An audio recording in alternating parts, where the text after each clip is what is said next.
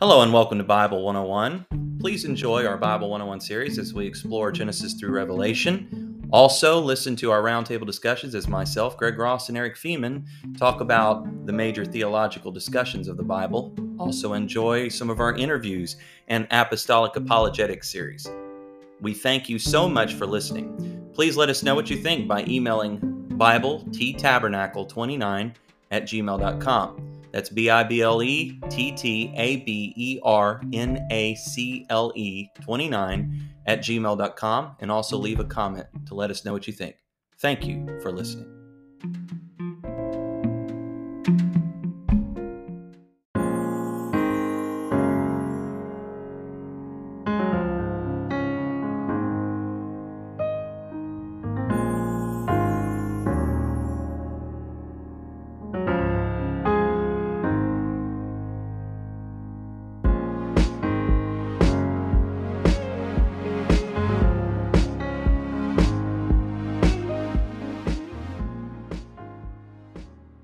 Hello and welcome to Bible 101. Today we're going to do another lesson in our course of Apostolic Apologetics, and I'm going to take my reading from the book of Romans chapter number 10 and verse number 9. Romans chapter 10 and verse number 9. That if thou shalt confess with thy mouth the Lord Jesus, and shalt believe in thine heart that God hath raised him from the dead, thou shalt be saved. And oftentimes people that are firm believers that all you need to do to be saved is just simply confess that you believe in Jesus and accept him as your personal Savior, they will point to this verse of Scripture. Now, let me first point out the obvious here, that it does not say anything about accepting the Lord Jesus as your personal Savior in the Scripture. It just says, confess with your mouth the Lord Jesus and believe in your heart that God has raised him from the dead and you will be saved. Okay, the first thing I want to say here is that in order to understand any portion of Scripture, you've got to read it in context. Once again, I've said it many times throughout my teaching, and I will say it again, that a text out of context is a pretext. You must first read it in context. How do you get the context? Back up to verse number 1. Romans 10 and verse number 1. Brethren, my heart's desire and prayer to God for Israel is that they might be saved. The context of Romans chapter 10 is Israel. Okay, and then it says this, verse 2, for I bear them record that they have a zeal of God, but not according to knowledge. For they being ignorant of God's righteousness and going about to establish their own righteousness, have not submitted themselves unto the righteousness of God. So he starts it off by saying the problem that Israel has is they're trying to make themselves righteous because they're trying to obey the law continually, but it's never going to make them righteous because they're ignorant of God's righteousness.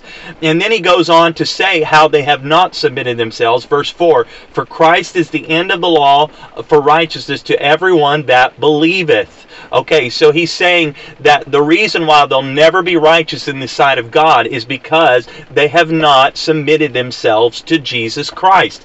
Then verse 5, for Moses describeth the righteousness which is of the law, that the man which doeth those things shall live by them. But, verse 6, the righteousness which is of faith speaketh on this wise, say not in thine heart, who shall ascend into heaven, that is, to bring Christ down from above, or who shall ascend into the deep, that is, to bring up Christ again from the dead. But what saith it?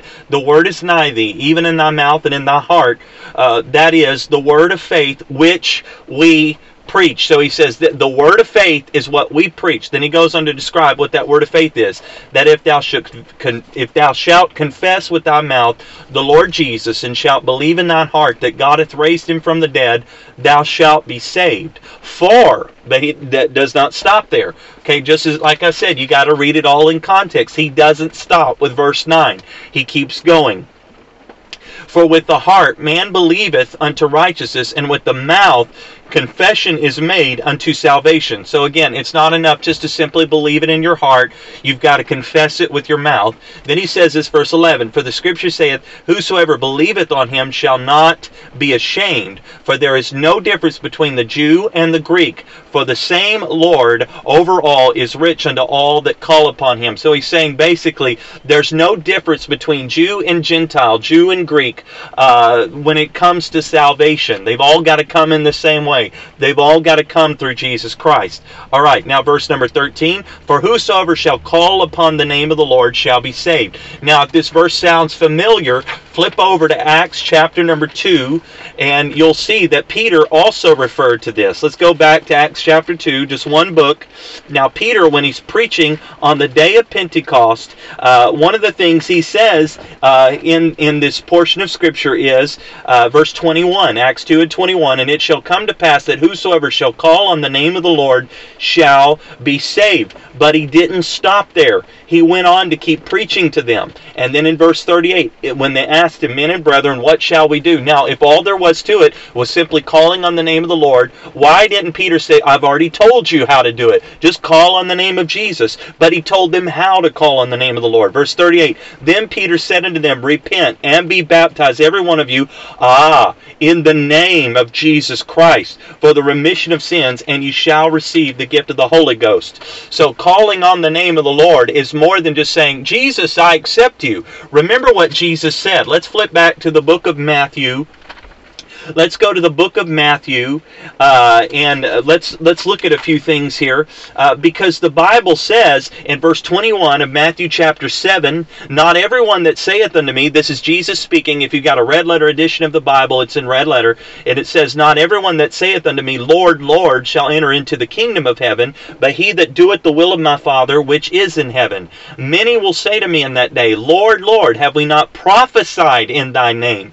You think these were believers? Absolutely, they believed in the name of Jesus. They so much so, they prophesied in his name. And in thy name have cast out devils, and in thy name done many wonderful works. Then will I profess unto them, I never knew you. Depart from me, ye that work iniquity. So Jesus said clearly, not everyone that saith unto me, Lord, Lord.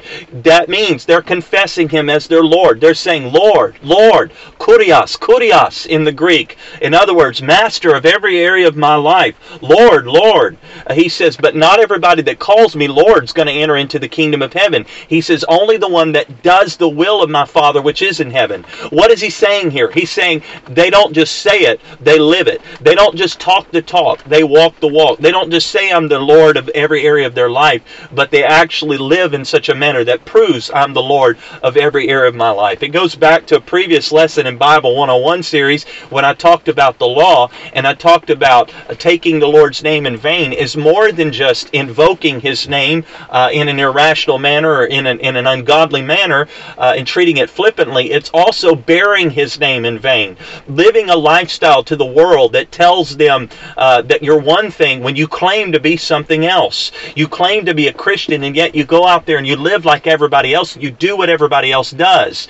That is taking his name in vain. You're bearing his name in vain. Well, it's the same thing here. Jesus said, not every man that saith unto me, Lord, Lord, shall enter the kingdom of heaven, but he that doeth the will of my Father. They prove that I'm the Lord of their life by the way that they live. Okay, with that in mind, let's go back to Romans chapter 10, and then let's look at this, verse 13. For whosoever shall call upon the name of the Lord shall be saved. But he doesn't stop there. Verse 14. How then shall they call on him in whom they have not believed? And how shall they believe in him of whom they have not heard? And how shall they hear without a preacher? Now stop. If all you've got to do is call on the name of the Lord, why do you need a preacher? Why do you need a preacher? Because clearly, you could go and just read Scripture, right? What would be wrong with that? But Paul said very clearly here, you can't just call upon him. You've got to have somebody to preach to you. And he says, verse 15, and you can't just have any preacher, by the way. You can't just have Uncle Joe that claims to be a preacher or Aunt Sally that claims to be a minister.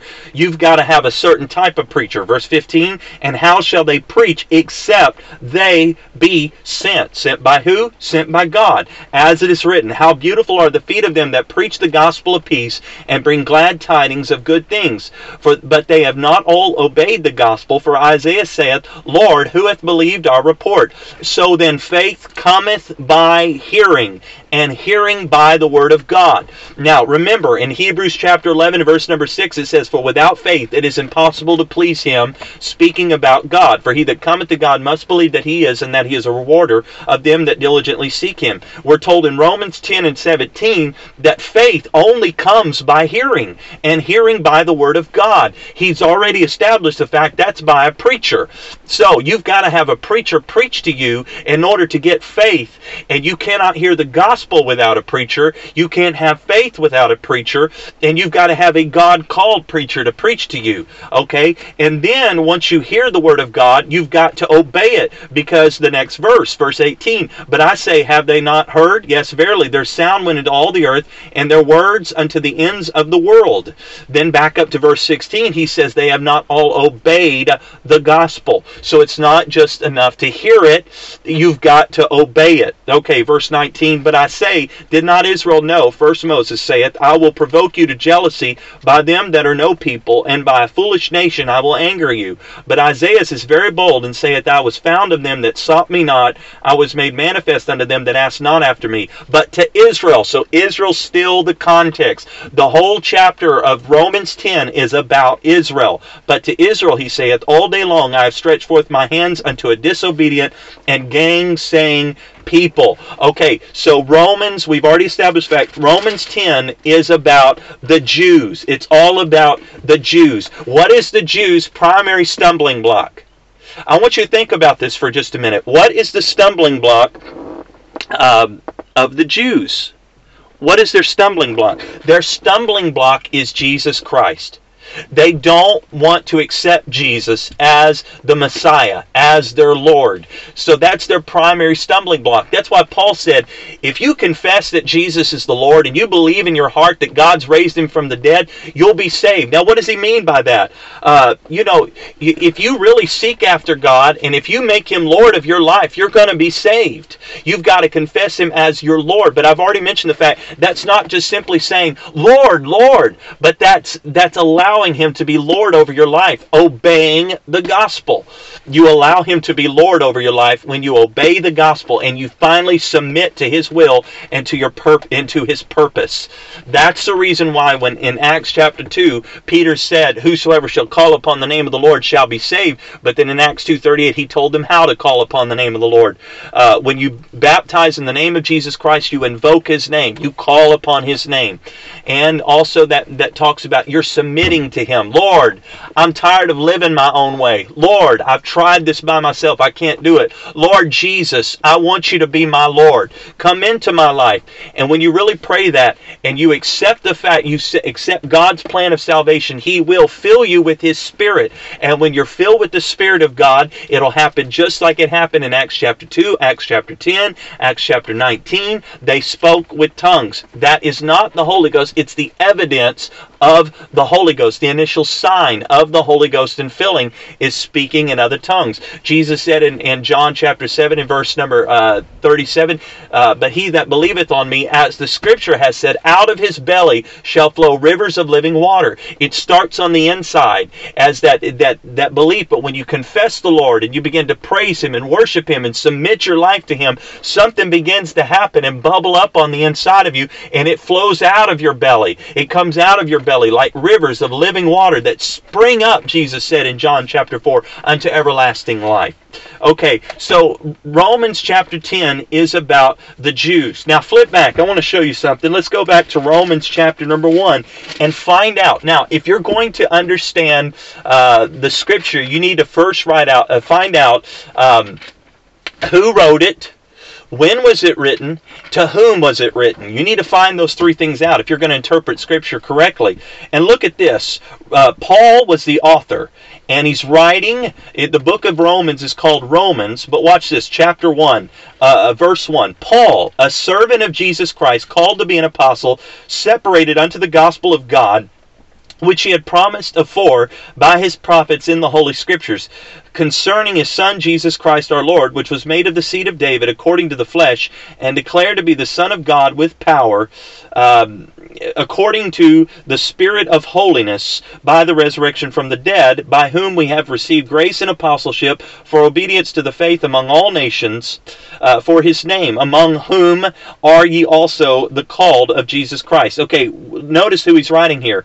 He said, unto whom you are the called according to Jesus Christ. He's not writing to rank sinners. He's writing to people that are called according to the grace of Jesus Christ. So watch this. Verse 7. To all that be in Rome, beloved of God, called to be saints. He's not telling sinners how to be saved in Romans chapter 10. He's writing to saints. He's writing to people that have already been saved or been delivered, that have been set free from the world. He's writing to a church. He's writing to Christians. Okay, so once again, if you're wanting to find out how to be saved, don't go and pick up letters that the apostles write to the church. Go to the book of Acts where Peter and where the other apostles are preaching to sinners and telling them how to be saved. And that's exactly what happened in Acts chapter 2. Again, he's preaching to Jews that were devout men out of every nation under heaven, but they were men that had crucified Jesus. They were lost. And when they said, "Men and brethren, what shall we do?" He said, "Repent, be baptized every one of you in the name of Jesus Christ for the remission of sins, and you shall receive the gift of the Holy Ghost." So again, Romans chapter 1, you read there, it says he's writing to the saints that be in Rome. In 1 Corinthians, you can read chapter 1 and verse number 2, unto the church of God, which is at Corinth. You can read in the book of, you'll find the same thing in the other epistles as well. In the book of Galatians, you'll see the same thing there, that he's writing to the church there, and unto the churches of Galatia. That's Galatians chapter number 1 and verse number 2. And I don't have this in note form. I'm going through and actually just flipping through the scriptures myself while I'm telling you this. And then here's another one, Ephesians chapter 1 and verse 1. Paul, an apostle of Jesus Christ by the will of God, to the saints which are at Ephesus. Let's go over to Philippians and find out what else is there. Okay, Philippians. It says this here, Paul and Timotheus, chapter 1, verse 1 of Philippians, the servants of Jesus Christ, to all the saints in Christ Jesus, which are at Philippi, with the bishops and deacons. So once again, to saints. Let's go to Colossians, chapter 1, and verse number 1. Paul, an apostle of Jesus Christ, by the will of God, and Timotheus, our brother, to the saints and faithful brethren in Christ, which are at Colossae, grace be unto you, and peace from God our Father and the Lord Jesus Christ. Now, why am I going through all of this? Is because I've taught Bible studies in a lot of them, and I remember specifically there was a group Bible study that I taught one time where everything I taught was questioned. I had to back up everything with scripture, show them chapter and verse. Every single thing I brought up, I had to prove it with chapter and verse, and they would question everything I said. And so one man asked me, he said, "Well, if what you're saying is true, why do you find it over and over and over in the New Testament, believe on the Lord Jesus, believe on the Lord Jesus, believe on the Lord Jesus?" I looked at him and I said, because that is foundational. You have to believe on Jesus. Duh. If you don't believe that He's Lord and Christ, you're not going to care anything about the Holy Ghost. You're not going to care anything about baptism in Jesus' name. That is foundational. That's the first step. All I'm saying is there's more to it than just believing.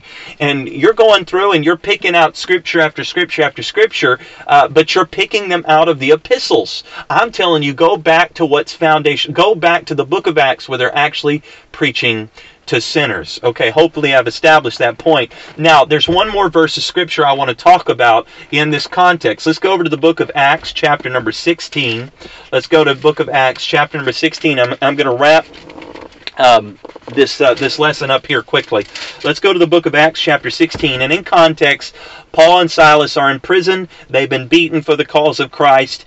They begin to sing and give praises to God. And as they do, the prison's shaken. The shackles fall off. The prison doors are open. The jailer comes in. He's about to kill himself because he sees and he thinks that everybody has fled out of the prison. And it says this, verse 27 of Acts 16, "And the keeper of the prison, awaking out of his sleep and seeing the prison doors open, he drew out his sword and would have killed himself, supposing that the prisoners had been fled." Now, this is a verse oftentimes used by people that say all you got to do is believe. Verse 28, "But Paul cried with a loud voice, saying, Do thyself no harm, for we are all here. Then he called for a light and sprang in and came trembling and fell down before Paul and Silas and brought them out and said, Sirs, what must I do to be saved? And they said, Believe on the Lord Jesus Christ, and thou shalt be saved, and thy house." All right, stop.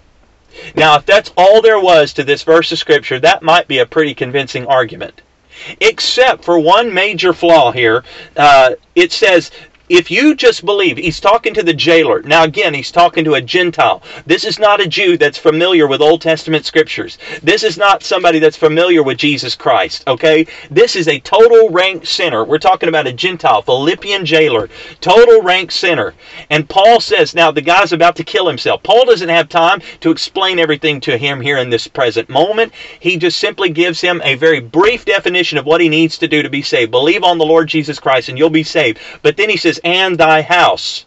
Now stop. If we stopped with this verse of scripture and we took this literally and said all you got to do is believe on the Lord Jesus, then we'd have to accept the fact that not only are you going to be saved, your entire household will be saved, whether or not they believe on Jesus or not. Because he said, you and your house. But he doesn't stop there. That's, again, you've got to get the context. You can't just stop with one verse of scripture. Keep reading. And it says, and they spake unto him the word of the Lord, and to all that were in his house. So they didn't stop with just saying, believe on the Lord Jesus Christ. They kept telling him the word of the Lord. Verse 33, and he took them the same hour of the night, and washed their stripes, and was baptized, he and all his straightway. And when he had brought them into his house, he set meat before them, and rejoiced, believing in God with all his house. So stop. They didn't just say, believe on the Lord Jesus. They said, all right, I believe on the Lord Jesus. All right, I get up, I'm saved. No, they went back and they spoke unto him the word of the Lord, and they baptized them. You say, well, does it say they spoke in tongues? Well, to use the same argument, doesn't say they received the Holy Spirit either. So that's not a convincing argument to me, but it is implied. Kind of like in Acts 2, it says they were added unto the church, which means they were added unto those that had spoken in tongues, that had received the Spirit. It's the same thing here. It doesn't say specifically they spoke with tongues, neither does it say they received the Holy Spirit, but it is implied here, okay? Because they believed in God with all his house. And that, you know what? Today, the term believing in God is just kind of a statement that it doesn't mean what it meant in the Bible days. I see people all the time on the street. I've met people totally drunk out of their mind, having attended church for ever since they were a child. They've never been back to church. They quit going as a child, but they'll say, I believe in Jesus. I'm a Christian. I've accepted the Lord as my personal Savior. That's not like what it meant in the Bible. If it said they believed in God with all their house, it meant they served God. So there's a difference between, you know, what we think of as believing in Jesus and what they thought of as believing in Jesus. To believe in Jesus meant you served him. He was your Lord. You didn't just confess him as Lord, Lord. You served him as Lord. So these two verses of Scripture are not conclusive proof that all you got to do is believe on Jesus and you're saved. You need to read them in context. And once again, we've already seen the pattern. Remember, Acts 16 comes after Acts 2. It comes after Acts 8, it comes after Acts 10. So, you know, Acts 16, it's like you want to jump ahead of Acts 2, jump ahead of Acts 8, jump ahead of Acts 10, and even Acts chapter 9, where it says that Paul was baptized and he received the Spirit. And then you want to jump over to Acts 16 and say, well, we're going to skip all the rest of this to find out how to be saved. Then we're going to skip over to Romans to find out how to be saved. No, read it all in context. Read it all in context. So hopefully I've answered your questions. Maybe I haven't done this terribly in depth, but hopefully I've helped you to understand these verses of Scripture better. Thank you for listening.